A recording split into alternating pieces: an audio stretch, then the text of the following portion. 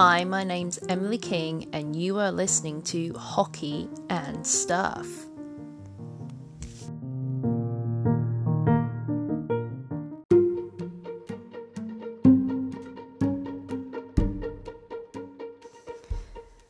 So I haven't done an episode for since earlier last week. I figured I'd catch up with the first three of the Canadian games that the Bruins have been playing. They've gone up against the Calgary Flames, gone up against the Edmonton Oilers, and then they've gone up against the Vancouver Canucks. They've got a game with the Ottawa Senators taking place, I think maybe Wednesday this week. That's their next game, regardless. But whilst playing away up in Canada, nothing as devastating as the game against the Washington Capitals has taken place. However, they have lost each of those away games so far. So it's 3 away games in a row the Boston Bruins have lost. And against the Calgary Flames was quite brutal. They really hadn't kind of found their away feet, their away anything, their away ice. The Bruins were just pretty, not quite steamrolled, but it was close. It was quite a high energy game, but none of the ferocity that the Bruins tried to bring to the game was able to do anything about the fact that the game ended 2-5, with that 5 being with the Flames. And it was quite cruel, because at the end of the game, as the countdown ended and the score was obviously finalised, I don't know what you call it with the kind of on ice music that plays during parts of the game, but Burning Ring of Fire started playing over the speakers at the rink. So that was lovely for the Bruins. So they definitely felt a burning ring of fire after that game. Then up against the Edmonton Oilers and Vancouver Canucks, though, last week, there was a slight change. They still lost both of those games, but it was by a single point rather than 3, like the Calgary game against the Flames. And both of those losses were in overtime. So as they go up to face against the Ottawa Senators, kind of hoping, that maybe they finally found their away feet just in time for them to end up back in Boston so they can go against the Flyers here in the week. It's fantastic. It's, just because they've been having such a good stretch back on their home ice, and to then kind of go away and just have this pattern of just not getting there was quite disappointing to watch. I mean, it was good to see them slowly improve, but they haven't quite figured out how to operate as a team when they're not back at TD Garden and on home ice. But I haven't caught up completely with the games in my playthrough of NHL 19 and the career mode, but I suspect I will probably end up doing better against the Oilers and Canucks and that. But it's cool. It's not a competition between me and the real Boston Bruins.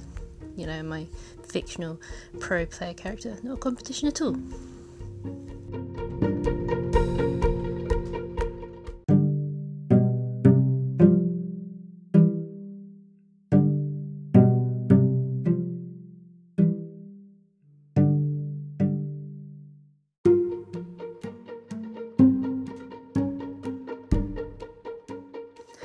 I've been having little flicks through Hockey for Dummies.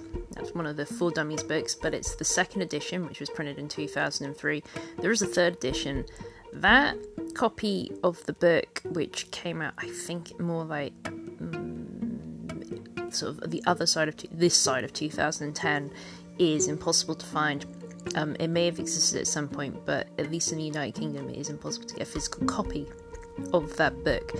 Meanwhile, when I was originally looking for a copy of at least the 2nd edition of Hockey for Dummies, I found a copy of the book online, being sold through, I believe it was eBay. I got a screenshot of it, which if you ask me I might show you guys on my Twitter sometime. But it had a suggested price of over £5,000 for a second edition of a book from 2003 about ice hockey.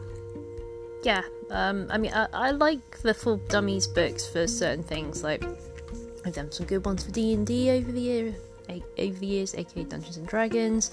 They've done some good ones for things like knitting. Certainly, actually, if I need to remember how to do certain types of stitches and techniques in knitting, if I search that technique and a Full Dummies site listing comes up for it, I'll tend to go and check that out more than other sites for instructions, because they're usually pretty clear. But yeah, the Full Dummies ice hockey book is pretty interesting and has the second edition. Like I said, I don't know if it's in the later editions, but the second edition from 2003 has appendices. The Appendix C is hockey signals, and I have been wondering what some of the signals mean that obviously the referees and that use during the game in order to sort of call out what certain moves are that they've seen and that. And well, they've got like, do you guys know like the kind of persona of the Full Dummies books, like that guy with like the short hair and the big eyes and the really weird triangle head? Well, there's just loads of him dressed up in a referee outfit doing the hand movements. And I had wondered what the high sticking hand movement looked like when it gets called on the ice, because I usually can't see the referee that's done that whilst I'm watching on TV. And I really, really feel like they could have rethought what high sticking looked like. I'm not going to say what it looks like because I've not got the show rated to say what it looks like, but it looks interesting, that's for sure.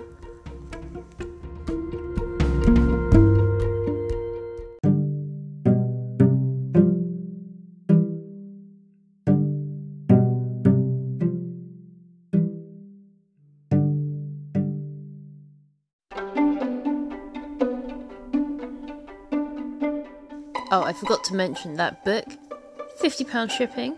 The over £5,000 worth of ice hockey, but in fact it was, I'm just looking through my notes from when I wrote it down, it was actually £5,459 and so many pence, which is a lot of money in dollars if you're thinking in dollars. And yeah, £50 shipping, I mean, yeah, whatever. But what I wanted to talk about in this part of this episode was the fact that I have been getting through some serious knitting whilst watching games. I'm depending on what I'm knitting, for those of you who don't really understand knitting, affects how much I can get away with not looking at what I'm knitting. Like, there's some intricate things where you can have something on in the background, but the chances of you being able to look at the screen of whatever's on in the background are like pretty much nil. Some things actually can. So the snood I'm working on at the moment is one of those things where you can pretty much focus most of your attention, if you're an experienced knitter, at a screen rather than knitting in your hands. So when I haven't been exercising and watching ice hockey games, I've been trying to finish up a snood that I've been working on in time for, well, at this rate, winter. But it's not got too much further to go. Be nice and warm and toasty. I'll have no ice hockey rinks to wear it at in my local area, because Cornwall doesn't actually have any ice rinks, but temporary ones that get set up for people to do annoying things on around, Christmas basically, and that kind of holiday season. But yes, I'm knitting a whole load lately. Perhaps at times my knitting might have been more exciting than what happened in that Vancouver Canucks game, because that was, I mean, okay, there were some fast-paced moments, but at the same time it was just so long before anyone scored. So long.